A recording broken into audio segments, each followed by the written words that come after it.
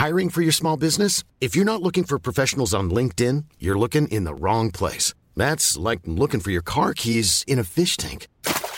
LinkedIn helps you hire professionals you can't find anywhere else, even those who aren't actively searching for a new job but might be open to the perfect role. In a given month, over 70% of LinkedIn users don't even visit other leading job sites. So start looking in the right place. With LinkedIn, you can hire professionals like a professional. Post your free job on linkedin.com/people today. You don't think that it's time that somebody cared enough to have a dream? Why are you getting so upset? This is not about you. Yes, it is. You are a human affront to all women, and I am a woman. At some point, you gotta decide for yourself who you want. Can't let nobody make that decision for you. How do you go about getting an exorcism? I beg your pardon?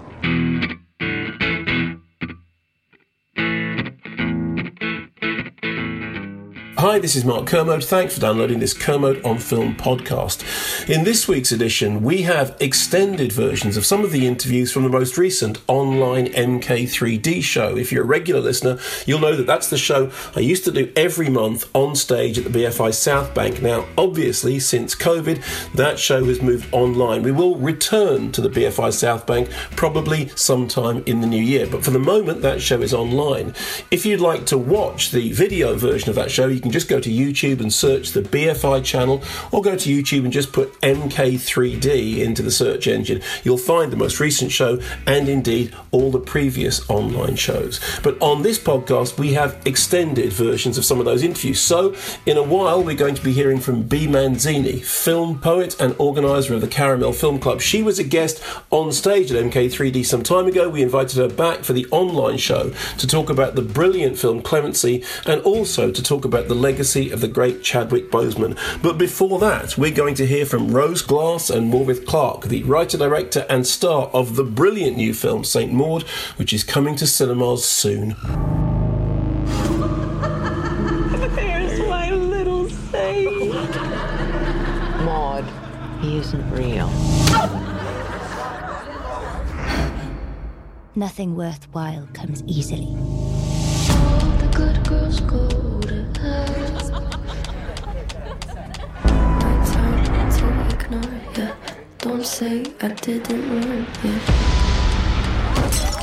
You must be the loneliest girl I've ever seen.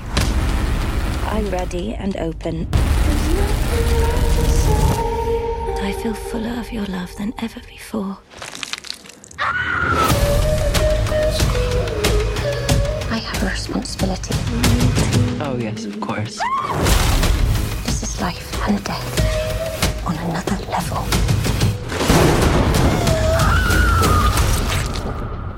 What if I'm getting it all wrong? All the good girls go to hell. It's my great pleasure to welcome Morveth and Rose to the show. Thank you so much for coming on. I wish we were doing this in person, but obviously because of lockdown, everything is still online. I went to see the film knowing nothing about it at all, other than that I was told, you really have to see this film, and the best thing is you know nothing about it at all. And I loved it. And I saw it at 9 o'clock in the morning, which is a really strange... in a building out by King's Cross. And I don't live in London, I live in Southampton. And I came out of the screening, and there was a bunch of people working for the film company. They were all just sitting around. It looked like they were waiting for me to come out. As it happens, they weren't. And I came out, and I looked at them, and they looked at me, and I looked at them, and they looked at me, and there was this silence. And I just went, I can't talk about this. And I walked off. It was really powerful. Rose. And they went, fuck, you hated it. So, Rose, tell us the basic setup of the story and where it comes from. Sure, it's I guess a psychological horror film, and it's follows the journey of this young reclusive live-in nurse called Maud, who's played by Morveth, and she goes to care for her newest patient, Amanda, this retired dancer played by Jennifer Eady. And I guess she's got quite an intense, unusual relationship with God. She's a very devout Christian, and she thinks that God's kind of sending her secret signs, and she's in direct communication with him. And she gets it into her head that she's been sent to this new patient to save her soul before she dies. And she embarks on that mission, and things go a bit wrong. It all gets a bit kind of messed up and horrible. I think things go a bit wrong is like saying The Exorcist is about a girl who has a bit of a bad day. I don't know. She becomes obsessed with this other woman and sort of thinks, yeah, exactly. So she doesn't have the best day. More and tell us about your reaction to the script when you read it. Well, I read it. My agent had gone mad about it, kind of rung me in this like big excited flurry, like, you have to read this. So I kind of went to it like, what's got her so excited? And I'm kind of quite bad at sitting down and reading for more than 10 minutes at a time. And I did this all at once, and kind of then remember just lying in bed, just staring at the ceiling, kind of the same feeling that you were saying you had. And I kind of kept not having any idea what was going to come next. And then every time it did, there was this awful inevitability. So it was kind of, I immediately thought it was wonderful and couldn't stop thinking about it and about Maud. I know this is something that actors always get asked, but is there anything in the character that struck a chord with you? Did you recognize any of the stuff that she was going through? Yeah, I think definitely. I think that I really feel that she's a millennial is important, because I feel she's kind of got this obsession with productivity and being useful, and that she's kind of here for some sort of reason. And kind of, I quite like that, despite clearly knowing when it's set, that she has a phone that isn't an iPhone or something. So she's kind of removed herself from that. But I feel that her loneliness and her desire to not have wasted anything is something that I feel that everyone has some sort of link to, and I definitely did. And that she's just like often says the wrong thing. I was kind of, found it easier than it should have been to understand her. One of the things that I think is really great about the film, when I was trying to describe it to somebody, there was two films that it reminded me of just tonally. One of them is a film called Requiem with Sandra Hüller, which I absolutely love. And another one is a movie called Stations of the Cross. And both of those are films about people who believe that they're having a religious experience. And both of them go out of their way to not fall either way, to allow the audience to read it either way. And I think one of the great things about Saint Maud is that it keeps its ambiguity going for as long as possible. Tell me about playing that. When you're playing the character, you have to believe what the character believes, that they are in direct contact with the Almighty. Yeah, I just kind of, whatever Maud was doing, or like whatever explanation Maud had for everything, was just how I kind of looked at it totally through Maud's eyes to start with. But I also think what was quite helpful was just that, really thinking of what it would have been like to be a nurse before that for her, that there's kind of is the element of self-sacrifice and kind of saintlyhood with that, and that had come kind of, that makes sense within that context. So whenever I kind of couldn't understand her, I tried to think of that aspect of her. Kind of Rose, that, Rose, were there any sort of tonal movies that you were thinking of when you were putting it together? What were your inspirations? Oh, probably a bunch of stuff, I guess. I mean, the sort of films that I've always liked most tend to be sort of quite stylized and have quite a sort of distinct sort of filmmaker's voice in them, I guess. Like, they're always referenced by filmmakers, I think, but Repulsion and Rosemary's Baby, for tone particularly, I guess, were quite influential. And there's some Bergman movies. I got more of it than Jennifer sort of suggested, that they watch like Persona and Through a Glass Darkly and The Silence and things, just for, great examples of kind of women sort of losing their minds in confined spaces. But films where I guess the sort of messed up internal weird thoughts that a character's having are sort of somehow been externalized and made quite visual and literal. I mean, just talking about the ambiguity stuff, because I think a lot of, I don't know, both of us, I think, got a lot of questions about kind of like, the ambiguity of the film, and is this a religious experience? Is this a psychotic breakdown? And I guess that, when I was writing, it was obviously kind of thinking about both of those ways you can interpret it. But like Morvis said, when we were shooting, and most of the time, to be honest, I was kind of just thinking of it literally through Maud's eyes, and she's obviously not thinking about, it's all just very direct. And films like Station of the Cross, I love that. But and there's a couple of other, like Hadowitch, another sort of film, Bruno Dumont one about like a young devout Christian. But anyway, some of those you don't tend to I like films where you actually sort of see the lights that she does, if you see what I mean. So all these kind of like sort of biblical revelations and sort of visions that she's having, we're kind of privy to that as well. So I wanted to just kind of make it super, super subjective and intense, I guess. I mean, I think it's a brilliant balancing act, because in order for the audience to become completely involved in the film, they have to see the world through two separate. They have to see the world through Maud's character. They also have to see what it actually looks like from the outside. And the reason I asked about the tonal inspirations is I think that's the hardest thing to get right. I think most films, about halfway through, they go, "Oh no, it is a Dybbuk," or "It is a whatever it is." You know, about halfway through, they'll just settle down and what. But I love the fact that you kept that as ambiguous as it was for as long as it. I mean, right up to the climax, as far as I'm concerned. I thought it was a superb balancing act. That's not a question, incidentally. That's just a kind of general telling of how much I liked the film.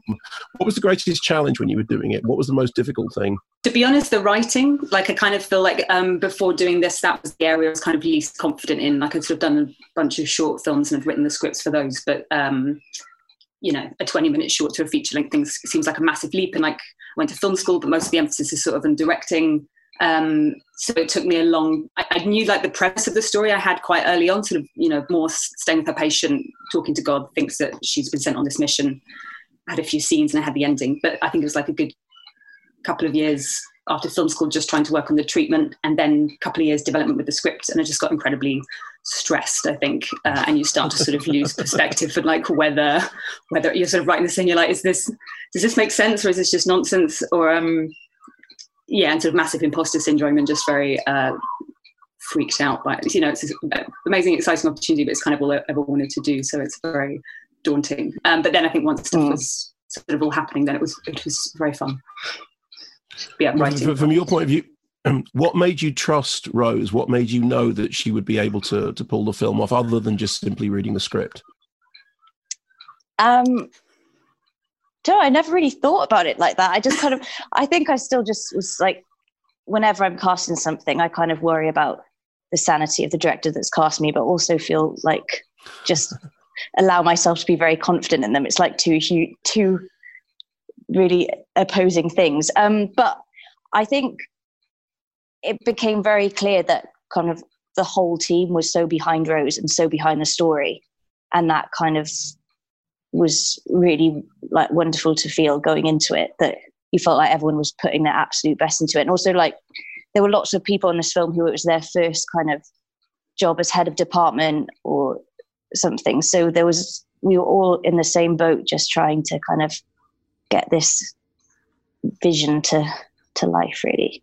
So yeah, it was a really, we're on the same page. Great team of people. I think we all had a really nice time making it, despite I think people think that like, oh, the film's a bit sort of intense and dark, so the filmmaking process must have been like that. And then we're all like, no, it's really fun actually. But yeah, it's more of a sense. It's like Ben Fordsman, our DOP. It was his first film as well, and Adam, our composer. So yeah. Oh no, sweetheart, no. You know you shouldn't take anything I say seriously.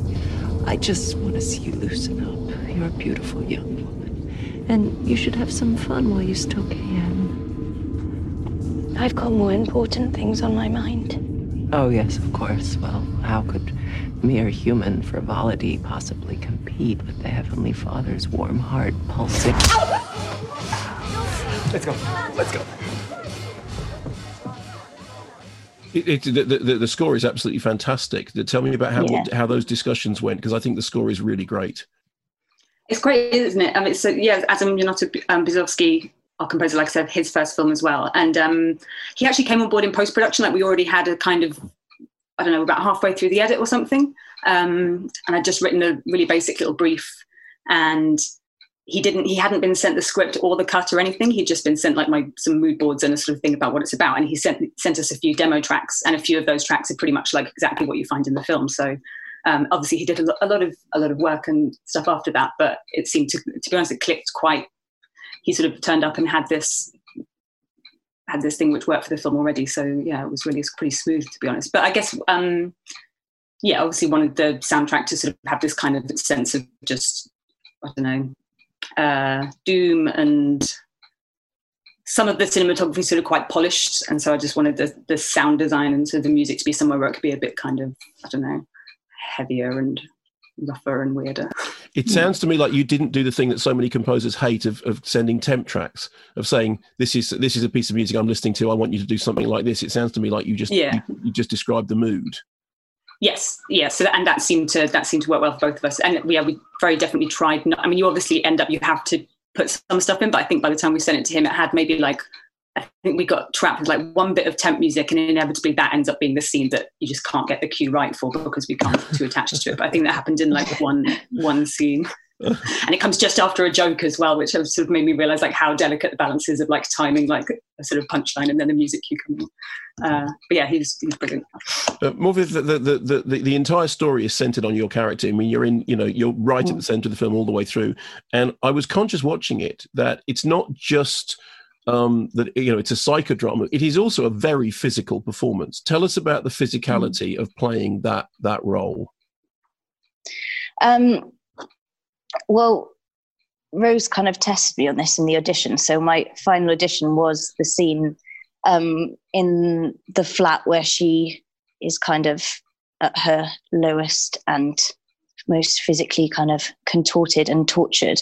And I'm actually so glad that we did that in the audition, because it meant that when we got to filming it, I already knew that she was capable of getting to that point of distress and physical agony. I feel that it almost is those days when you're kind of really focusing on a physical thing tend to kind of go faster and be easier in a way. And what you mean when you're shooting? Yeah, I'd say. And yeah. I really loved those the parts of it that are kind of particularly with the hand and the scab and stuff. Those are bits that I kind of I'm not explaining myself very well here. Yeah, yeah, it kind of is just more like choreography, but also it felt like a relief to kind of, because she's so contained sometimes, filming those scenes that were very out there kind of helped in terms of understanding her, because there was a sort of relief to getting out of the stillness of it. There are moments during that sequence when it just looks physical. I mean, it looks really physically painful. You say that it was done in the audition that you went through. I mean, he was fine.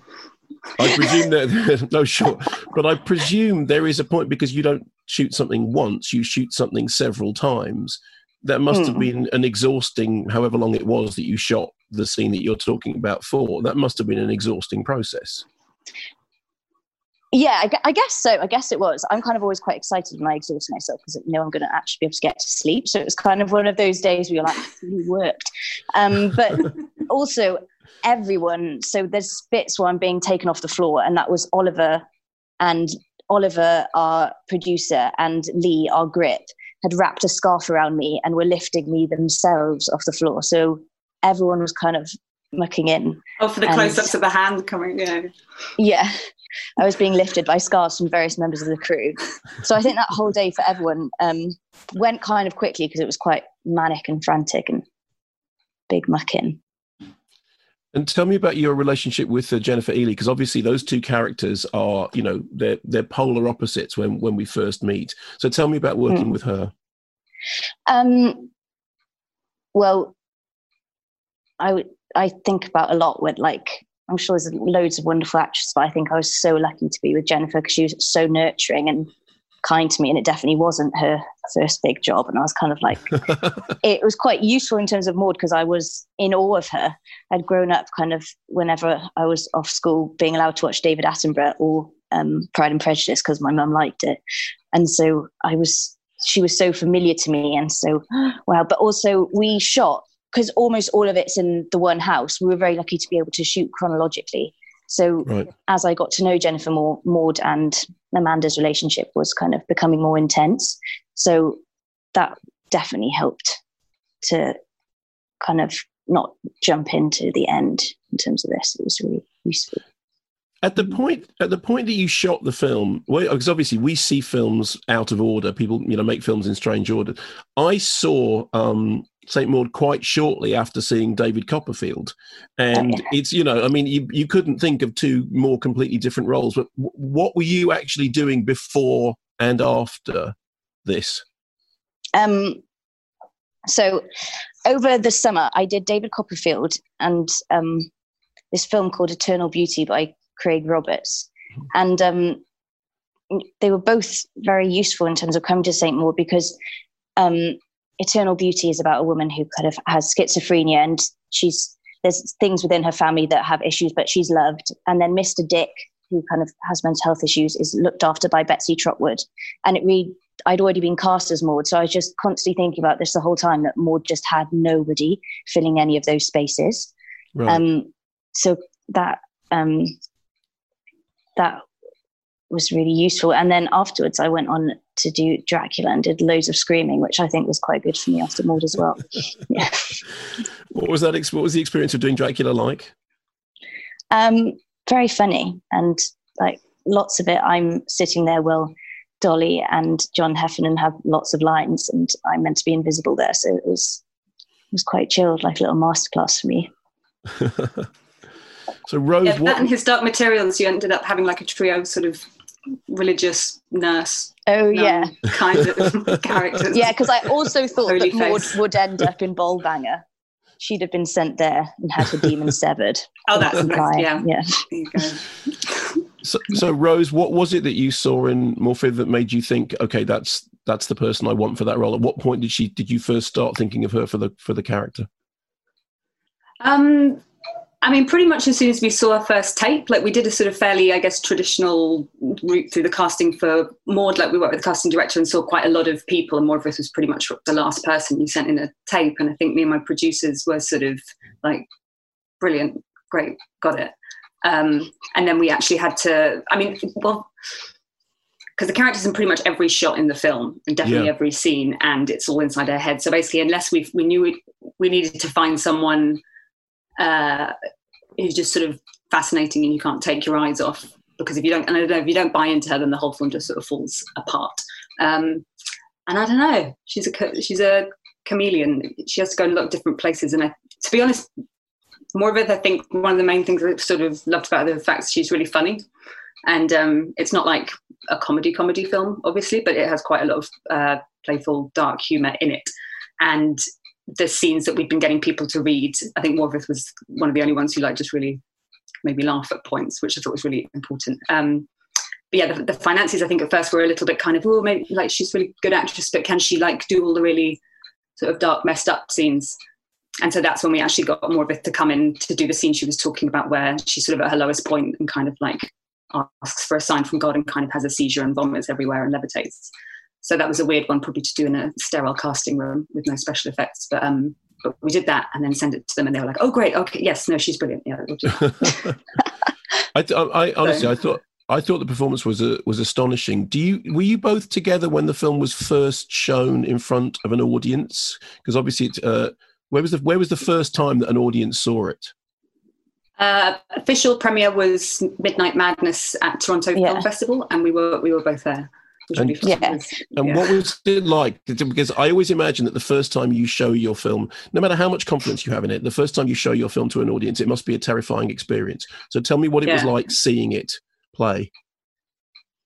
Just really surreal, to be honest. I was honestly, and I think the great thing it's a great festival, obviously, but I think particularly Midnight Madness is quite fun because most people I think in the audience have had a few drinks already, so they're that bit more vocal.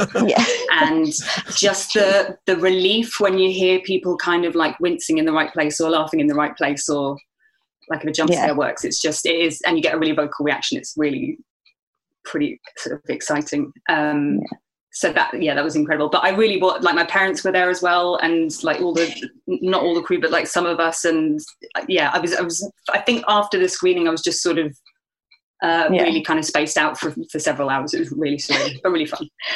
And I had my sister a big queue of people outside. Yeah, she's ruining it. We had Shuan covering her eyes before every jump scare that she knew was coming. My sister, and I was like, "You can't do that. Everyone's going to see that something scary is about to happen." So. It was my grandma went to go watch it apparently in London, and my mum sat with her and made a deal that she'd kind of like tap her when there was like an especially sort of horrible bit coming so that she wouldn't see it. Morpeth, was it family friendly? Was it a great experience seeing it, or was it a scary experience seeing it? I can't imagine what watching yourself playing that role must be like. I have no idea what that must be like. Yeah, well, I think obviously knew Rose was very clever when I read the script, but when I saw the film, I was like, oh right, all of this was happening. I think by this point, the film makes me very sad when I think of Maud. I think like throughout filming of it, that was the bit that kind of got me, was just sometimes thinking about Maud and kind of her reality and stuff. And I guess I've never been in anything where I'm on screen for that long, and so I guess it was one of the first times where I'd got used to that I was doing it, and then so by the end I was kind of like, oh no, poor Maud, that's happened. But it was wonderful seeing kind of fully grown men being scared by me in the cinema, which is something that I didn't imagine would ever happen. The idea that I could be scary was a shock. No. Do you creepy? This is to both of you. Do you read reviews, and do you care what reviewers say? I probably read sort of quite a few of them, but generally the once, and then sort of try and not think about it. But we've been lucky; we seem to be getting some quite nice ones. So I do read reviews. Brittle ego's okay. Yeah, because I feel that if I'd had to read a review, I'd had to go to the shop and buy a paper. I don't think I would have, but I'm in fear of at 3 a.m. one night suddenly doing it without being prepared. So I like to just rip the bandage off and like get it done, and then like everything's just a click away. You're just like, what do they think? Oh, great. I mean, you want to, I don't know, you make it for an audience, you make it for people to watch it. So it's, you want to hear what they think of it. So that's, And I mean, do reviews ever hurt? I mean, I say this. I mean, I'm a critic. I'm sure I've said rude things about films, but I've also written books and I've had stuff reviewed, and I can't remember a single nice word that's ever been said about anything I've done, but I can remember and recite every single word of criticism, starting from the fact that back in 1998, when I made my very first documentary with Nick, and it was a documentary about The Exorcist, and the review in a major newspaper said the scariest thing about this documentary is that creepy guy presenting it. Who is he? And I remember it. I've carried that with me all the time. So, Maud, do you deal with criticism? Is it okay? Or, I mean, generally, I imagine the reviews for most of the stuff you've done have been great. Yeah, I've been quite lucky that I've managed to skip kind of, I've also been under the radar for like a long time. I've not kind of been the center of anything. So that was what was scary about St. Maud, because I was like, it's definitely going to be about me, this review. Yeah. I actually find I kind of enjoy being mocked in a good-hearted way. So in terms of like lots of the stuff that's been said on Twitter about St. Maud is hilarious, and I'm kind of enjoying that aspect of it. What kind of stuff? I can't think right now, but I've had a wig at times. I've been in something that I've had a really bad wig, and that was mocked mercilessly on Twitter, and I found that quite enjoyable. But maybe it's because I've been very lucky. Yeah, I'd say I hope it has a wider appeal than maybe the premise sounds, and it's quite fun, I think, even though we're making it sound pretty, well, it's pretty bleak as well. But I think probably if you do any film which is about Christianity, mental illness, all these other things in there, you're probably going to have some people who are just like, I just don't like it. I don't like it. So there's some quite funny comments, but yeah, it's interesting. Okay. It's been very interesting, people in the health service, kind of what they've thought about it, which kind of, and reading those things is just like very interesting, kind of, I'm very, very looking forward to when it eventually comes out, to what kind of the discussions around kind of that aspect of it from kind of people who work in the health service feel about it. And what is the release strategy now? Because obviously everything's been, so chaotic since the whole COVID thing. Rose, do you know I imagine we're opening theatrically. Do you have dates and things? Yes. So we're all I know is that we're releasing in the UK on October the 23rd. So we'll be in cinemas around the country then. And I think some other countries in Europe, at least. America, we were originally going to be releasing we were literally sort of 4 days away from getting on a plane and going to LA and doing this whole like sort of press thing. And the film was going to be released like in April, and then that all got put on hold. And then we were going to get released in July. And now we're on hold again in America. So TBC America, 23rd of October, England. And how have you both managed through lockdown? How have you both, kept things? Have you carried on working? What's been happening? You go. You've got an interesting. I don't think so, but I think one thing that I definitely have in common with Maud is that I think I can be quite insular and enjoy time on my own. So there was I feel that I have some very extroverted friends who I didn't have to deal with that particular frustration that they did. And I've been in New Zealand, so it's kind of been very different. I feel that I'm on another planet to everyone, really. It's very strange being far away, but I think you only get to really know your country when you move away, people say. And so I've had that tenfold being away for the first time in this experience. Yeah. And Rose, where are you, Rose? Where are we talking to you from? I'm in Tottenham in North London. So I've been, and I sort of live here with some flatmates and some cats and a garden. So it's been fine, to be honest. Because I was, apart from the film release, I've just been getting on with writing. So yeah, embracing your inner hermit is quite useful for that. What are you writing? I've been working on 2 scripts, so co-writing one of them with a filmmaker I went to NFTS with, Veronica Tafilska, and writing the other one by myself. I can't say much about them yet. And are you both of the opinion that film production will return to something approaching normal in the foreseeable future? Who knows? I hope so. I know that there's productions kind of tentatively starting to do stuff again here in the UK, I think, a few. So hopefully that'll increase. Probably not this year, I guess. It'll probably keep being weird. I'm hoping very much. I'd love to shoot something next year. I don't know. But Maud was often it was a very small crew. So in terms of, I think with certain restrictions, St. Maud could have been done. Yeah, it's weird. I think there'll probably be more and more productions. Like I've got a friend who's maybe prepping something that'll be shot sort of somewhere remote in the UK, and so it's kind of like you'll have to get the entire cast and crew to sort of all live and work together in one place and just sort of cut yourself off from everyone. So maybe that'll be the new norm. But to be honest, when you make a film, you always get into this weird, completely private little bubble universe anyway. So I don't know, maybe it'll just increase that.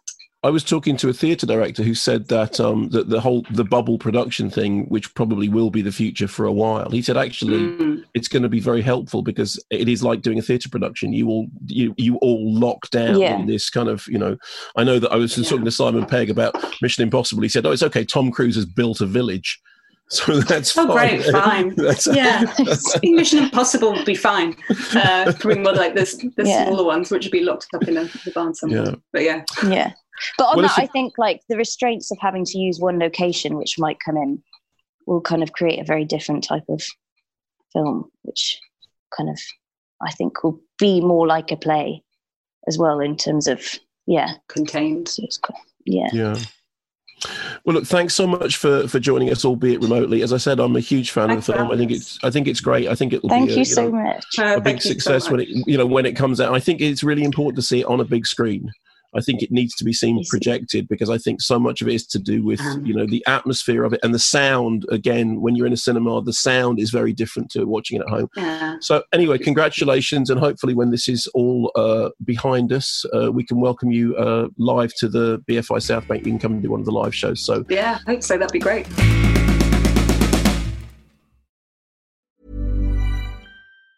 Hey, it's Danny Pellegrino from Everything Iconic.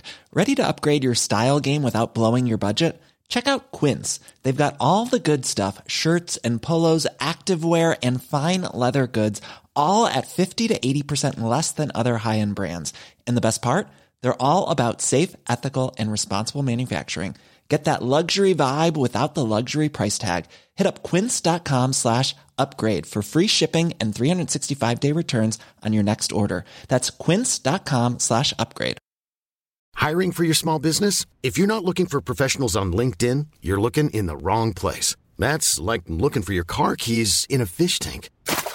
LinkedIn helps you hire professionals you can't find anywhere else, even those who aren't actively searching for a new job but might be open to the perfect role. In a given month, over 70% of LinkedIn users don't even visit other leading job sites. So start looking in the right place. With LinkedIn, you can hire professionals like a professional. Post your free job on linkedin.com/people today.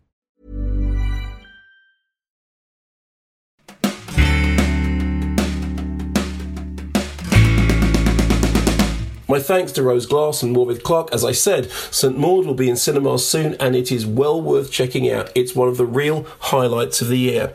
Time now for our second guest on this Kermode on Film podcast, and it's a joy to welcome back the great Bea Manzini. So we're delighted to be joined in this virtual MK3D by Bea Manzini, who of course was a guest in our live shows at the BFI South Bank. Bea, welcome back. It's a shame not to be in the same room, but lovely to have you here virtually. How have you been doing? How have you managed through everything that's been going on?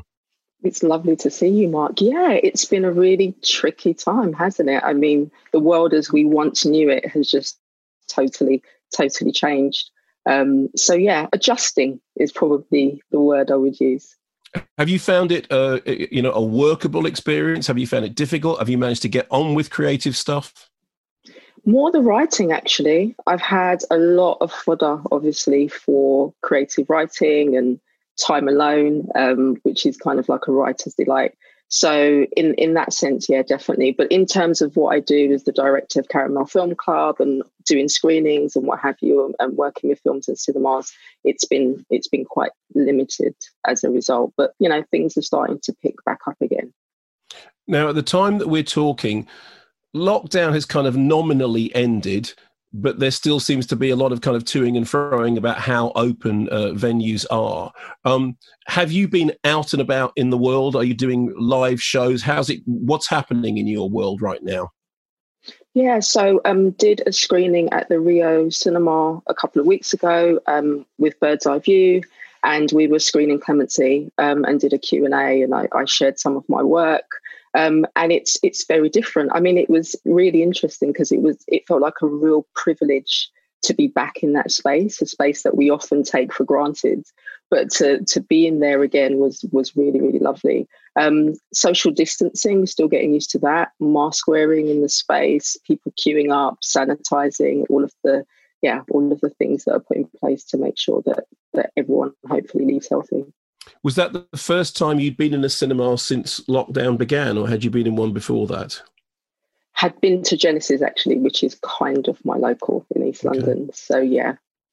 When I went back for the first time, I went to my local cinema in Southampton to see Unhinged, the Russell Crowe movie in which Russell Crowe runs somebody over with a car for most of the movie. And the movie's, it's nothing to write home about. But just the thrill of being back in a cinema was so exciting. And I was pretty much on my own. I was sitting there with a mask on, and I just felt, this is a phrase that Jack Howard said, I felt like I was home. It really felt quite magical. Did you have the same thing? Absolutely. I mean, I think for me, cinema is such a communal experience. That's why, I run Caramel Film Club, because people coming together and watching film, there's nothing like it. I mean, it took me a very, very long while to move over to like the online space and start to watch stuff, on, all of those platforms that people usually watch things on. But I think it's a different world now. So definitely doing more of that. And I think there's room for both of them. Now, obviously, MK3D will go back to the BFI South Bank when it's possible to do so, and we'd love to have you back on for the live show. But you say that you've been writing, and you mentioned that that you did the screening of Clemency. One of the things that we asked you to do is whether you'd be willing to write a couple of things for this show, and I'm glad to hear that you have. And I know that the first thing that you've written that you're going to read for us in a while is about Clemency, the film, which I loved. I was completely knocked out by it, and I wrote a review of it in the Observer. It was 5 stars. I loved everything about it. I loved the soundtrack. I loved the performances. Tell me about why that film was important to you. Oh, it's such an important film. I mean, Chinua Achebe, who was the writer-director, she was inspired by the real-life story of Troy Davis, who was on death row for 22 years for a crime that was really clear that he did not commit. And she was so impassioned by it that she basically wrote this film as a result. And what we see Alfre Woodard, who is Bernadine, and she's the prison warden. And Aldis Hodge plays Woods. and he is seeking clemency. And it's just a stellar film in terms of performances, but also the subject matter. I mean, especially in this time that we're living in, where race is so much at the forefront and people talking about Black Lives Matter. It's a really timely and important film looking at what I call the injustice system. I don't know if this is going to make things better, but I'm trying. You can't understand. You can't know what it's like. I am alone. I am going to fight for him right up until the very moment you stick that needle in his arm. You've given me hope. I can't do this on my own anymore. I want to be home.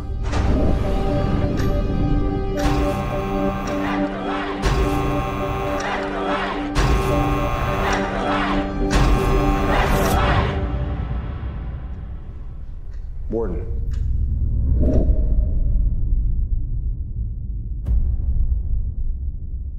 One of the things that really surprised me was that I had heard reports of the film after it first played at film festivals last year. And then it was talked of as an awards contender. Everyone was saying that Alfre Woodard's performance was extraordinary. It's great work of direction. The score I thought was wonderful. And then when awards season came around, it seemed to have kind of got forgotten about. So when it came out, I was astonished by just how good it is. But secondly, I was kind of furious that it hadn't been more prevalent in awards, didn't get Oscar nominations, which it should have done. Why do you think it didn't pick up the kind of plaudits that it should have done?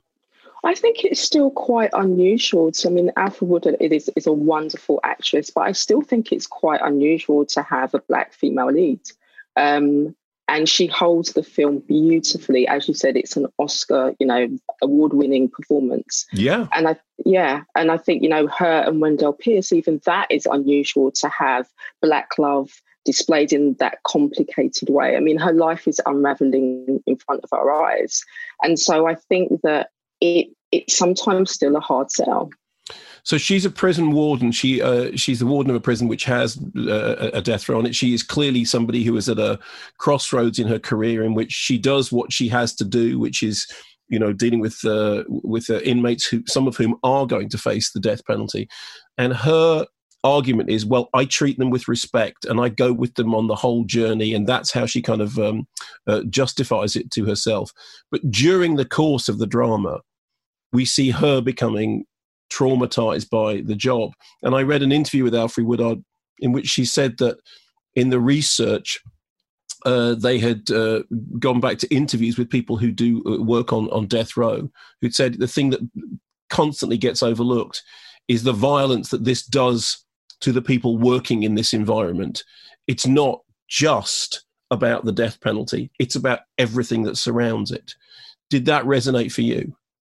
Definitely. I mean, I think it's a system that does traumatize people. I think what's interesting having Bernardine as the lead and going through her journey is that you see it from a slightly different perspective, but they both need clemency. That's the really interesting thing about the story. And you mentioned Wendell Pierce, who's great as her husband, who wants her to retire and he wants their lives to change. During lockdown, I watched the whole of The Wire, and I'd seen Wendell Pierce on stage recently in the West End, and it's amazing because it's a fairly small role, actually. It's not a huge role, but he is so brilliant in it. You just go, wow! Even the small roles have got the best possible players in them.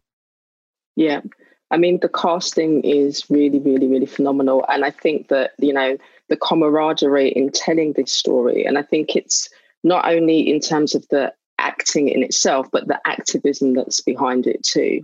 And I think that when artists do that and they're passionate, and I know that Chinonye had to spend a lot of time trying to get financing for this film and what have you, and thought really, really carefully about the group of people that were going to realise this film and this ambition.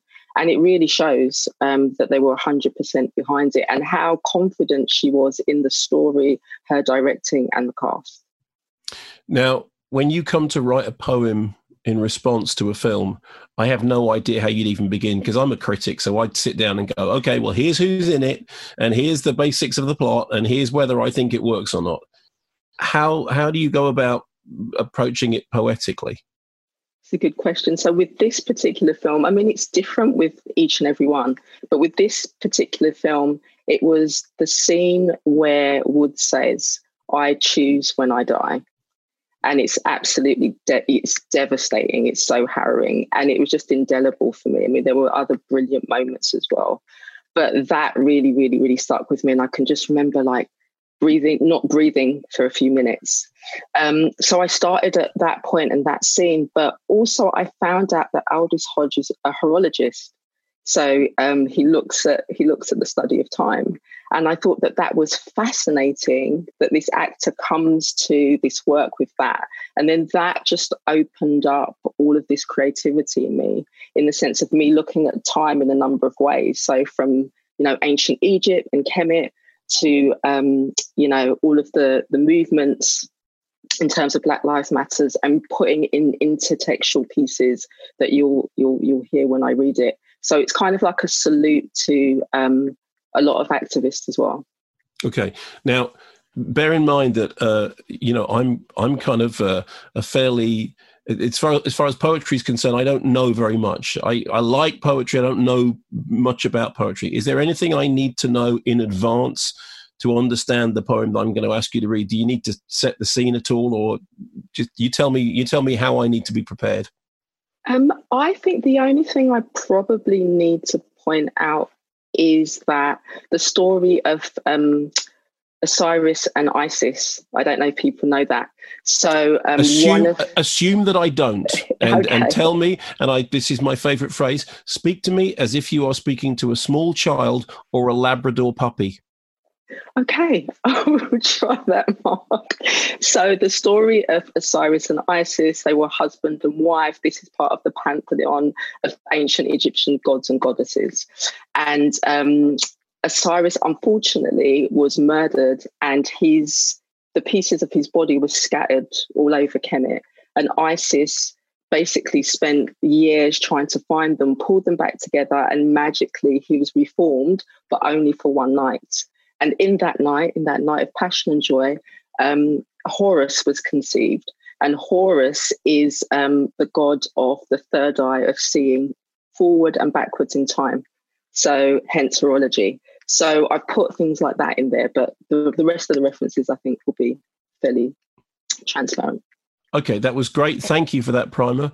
B, give us your poem. I'd love to hear it. Okay. I decide when I die. I hear you be a winged black god, a sacred spirit, a trinity. You be your own child. You be your own beloved, a horologist that stops time. Crack open a face like a wristwatch, a clock, necklace, a human head, that old American chestnut founding fathers fought to the death. Is that why you blood the wall, scream for the suspended caged birds that too aren't free, whose voices were handcuffed, whose throats were kneed? The feeders in prison pipelines chew on ripened flesh, never created to be eaten. Strange fruit indeed.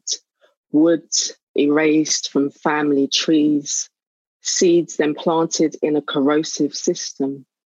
Don't be beaten into their version of what a black bird daring to fly towards freedom is. Don't be weighed down. You rise, you rise, you rise. Be Trinity, be constellation. Osiris, Isis, manifested hawk-headed Horus in just one night. A future visioned, it's time, it's been time for the multitude of sisters and brothers doomed to know the nightmare of being strapped on a gurney in that white room where righteousness is not heard. I have a dream is entombed and haunted by the words running through the walls. Your life matters. Our lives matter. Black God's beloved child even then, we rarely decide or get to choose when we die. I feel like if we were in the live auditorium, that's the point at which there'd be a huge pause followed by a huge round of applause. I'm sorry that it's just me, but that was wonderful. That was, and I, you know, and the Philistine that I am, I think I understood a lot of it, which was really, really great. Do you write the poems to be read, you know, read or to be read out? Because so much of what was happening there was to do with hearing you read it, B. That's an interesting point. I mean, I write for the page predominantly, but I guess when I'm going through the editing process, I definitely am looking for sound and rhythm and the music within the work. And you were refining right up until the last moment, because just before we came on, I saw you were, it's like a kind of composition, isn't it? That note's not quite right, or that you were fiddling till the last moment. Yeah, definitely. I mean, it's that thing of, you know, you put something away in a drawer, piece of writing in a drawer, and it either rots or ripens. And I think that, yeah, the more time you have to leave it, then you can really see where you need to do the changes and move things around. But I really enjoy the editing process. It's an important part of the creation for me. I have to say that I'm very conscious that, you know, as a film critic, that it's often very difficult to describe films in words. I mean, the best films you actually can't describe in words. And maybe poetry is actually closer to doing. I read an essay once that said, you know, the only way you can write a review of a painting is to do another painting. And somebody else said, no, actually, there are other ways. You could write a review with a piece of music, but the worst way of writing a review is to literally sit down. And the older I get and the more I think, you know, that film criticism is a kind of, it's like banging your head on a wall. The more I think, well, maybe this is the way, maybe we should have more film critic poets. I mean, if somebody said to you, there we go, you could take over as chief film critic for The Observer, you write a poem about a film every week. Would you do it? I would absolutely do it. No, I love responding to films. And, you know, over the last couple of years, it's been like a wonderful, wonderful niche to have. I mean, lots of people are like, you write your film poet? And I'm like, yeah, that's my favourite space to be in. So I would absolutely do it. We should collaborate, Mark. Hey, listen, you know, I'm an old fart. I'd be delighted to collaborate. It would be great. I mean, it's, you know, I don't know that you want to be weighed down by the baggage of a 58-year-old, you know, guy who looks like the grandfather from Up. But yeah, you know, it would be great. But I do genuinely, seriously, I think that there is a future in film criticism which isn't necessarily to do with doing what I do. I actually think that perhaps poetry or, you know, there's some of the best films. I've just seen a documentary about Max Richter's Sleep, you know, which is a piece of music that plays out over 8 hours and you listen to it while you sleep.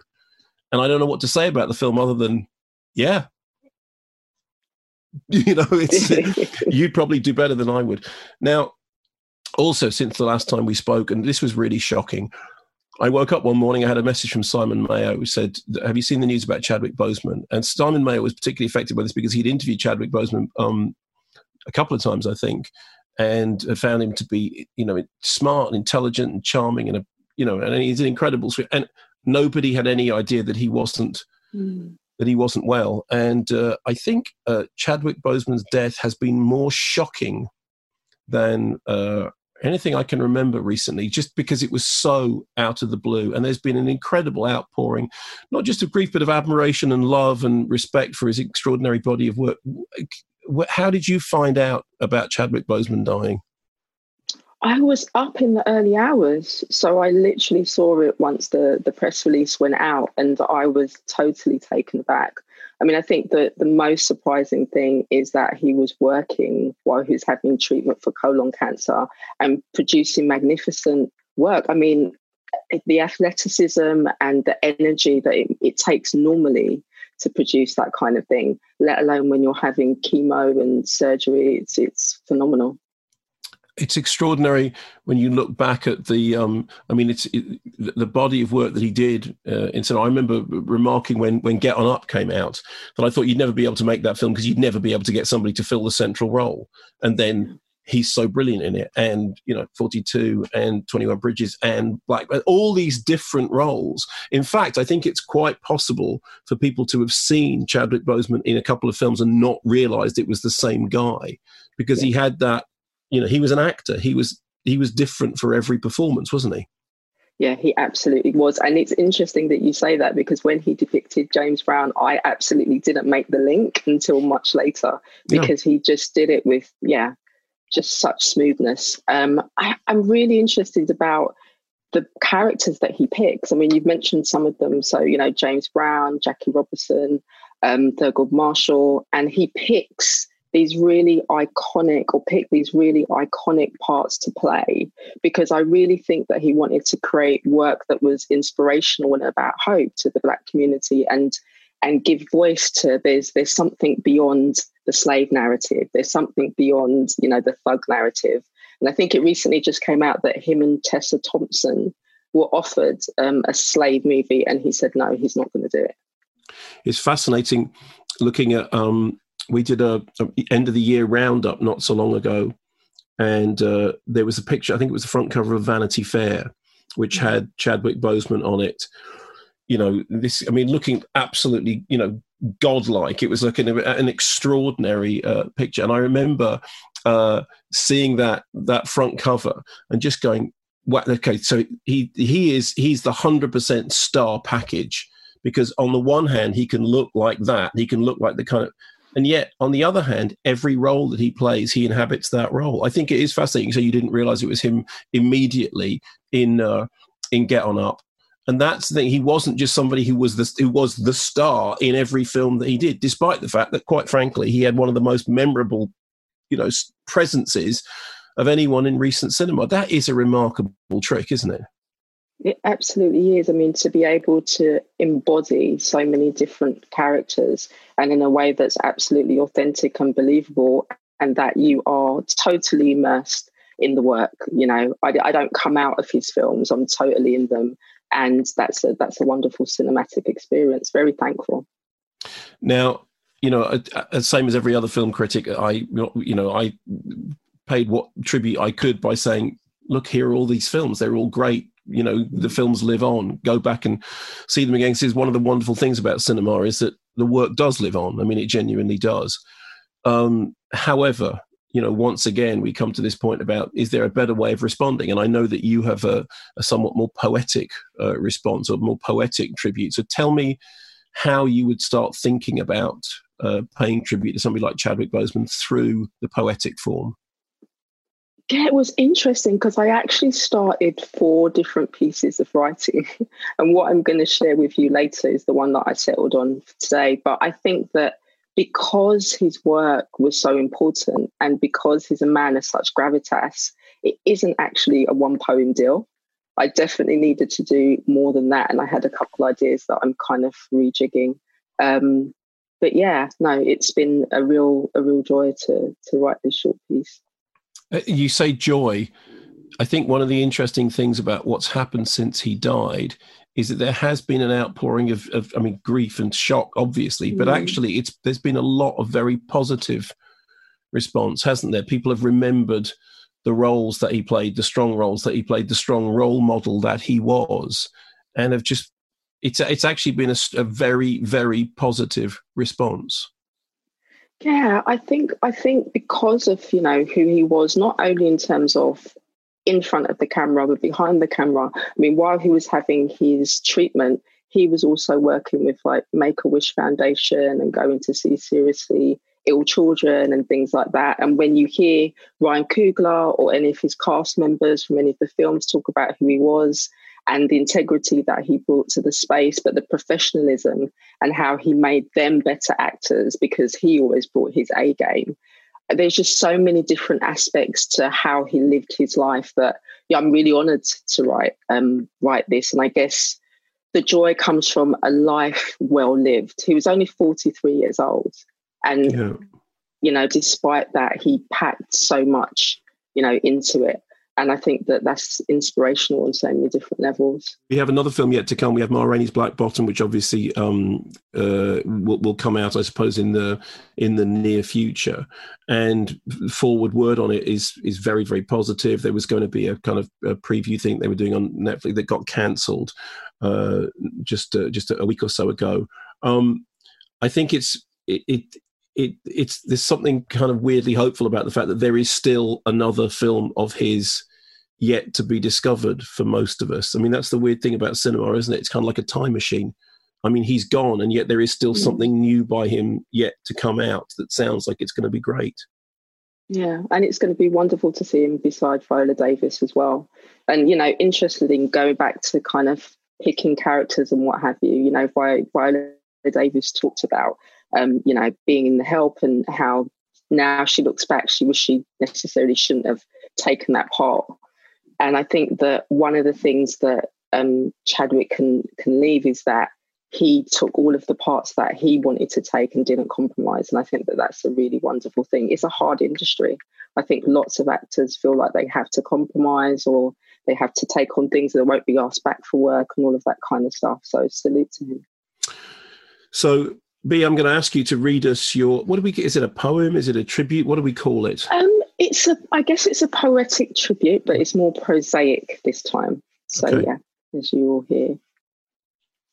It's begins like a letter. Dear Chadwick Boseman, we never knew how much we needed you. You are more than an actor, a storyteller, a portrait of what greatness can look like. In the frame, you danced like Brown, home ran like Robinson, and had the integrity of Marshall. You depicted icons. No dress rehearsal needed because you were already a king in waiting for the moment to reveal your sovereignty. Heavy is the head that wears the crown, but you made it seem light, moving swiftly to make every day a movie. Thank you for sharing moments with us.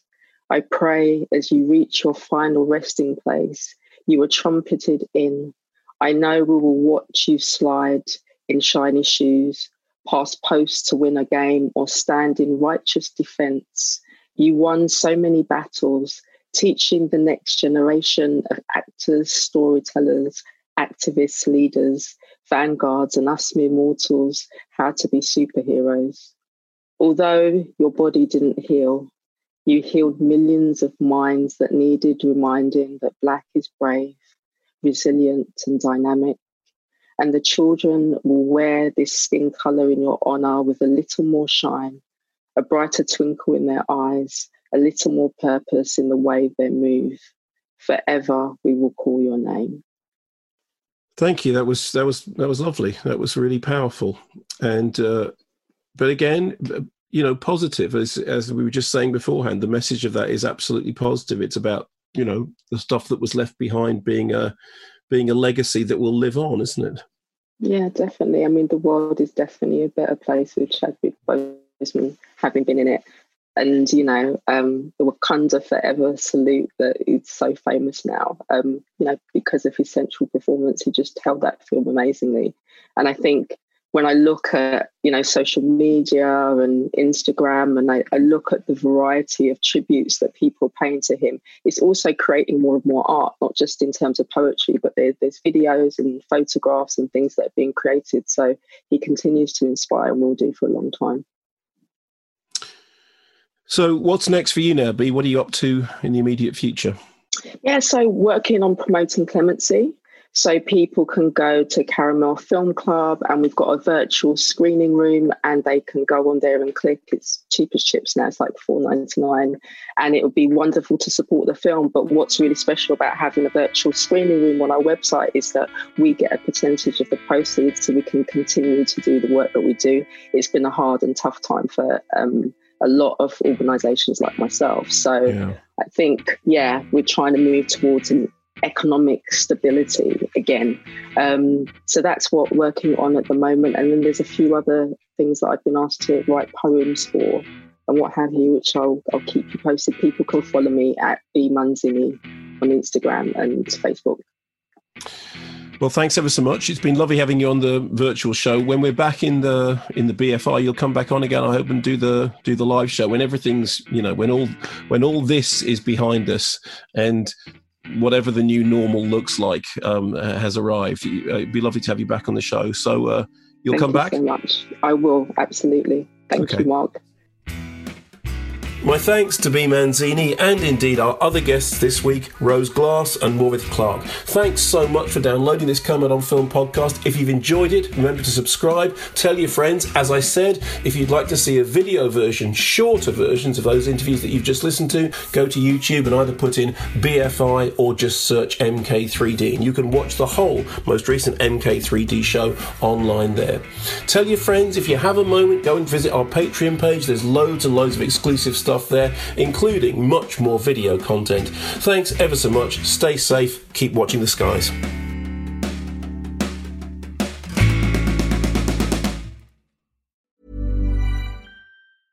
A lot can happen in the next 3 years. Like a chatbot may be your new best friend. But what won't change? Needing health insurance. United Healthcare Tri-Term Medical Plans are available for these changing times.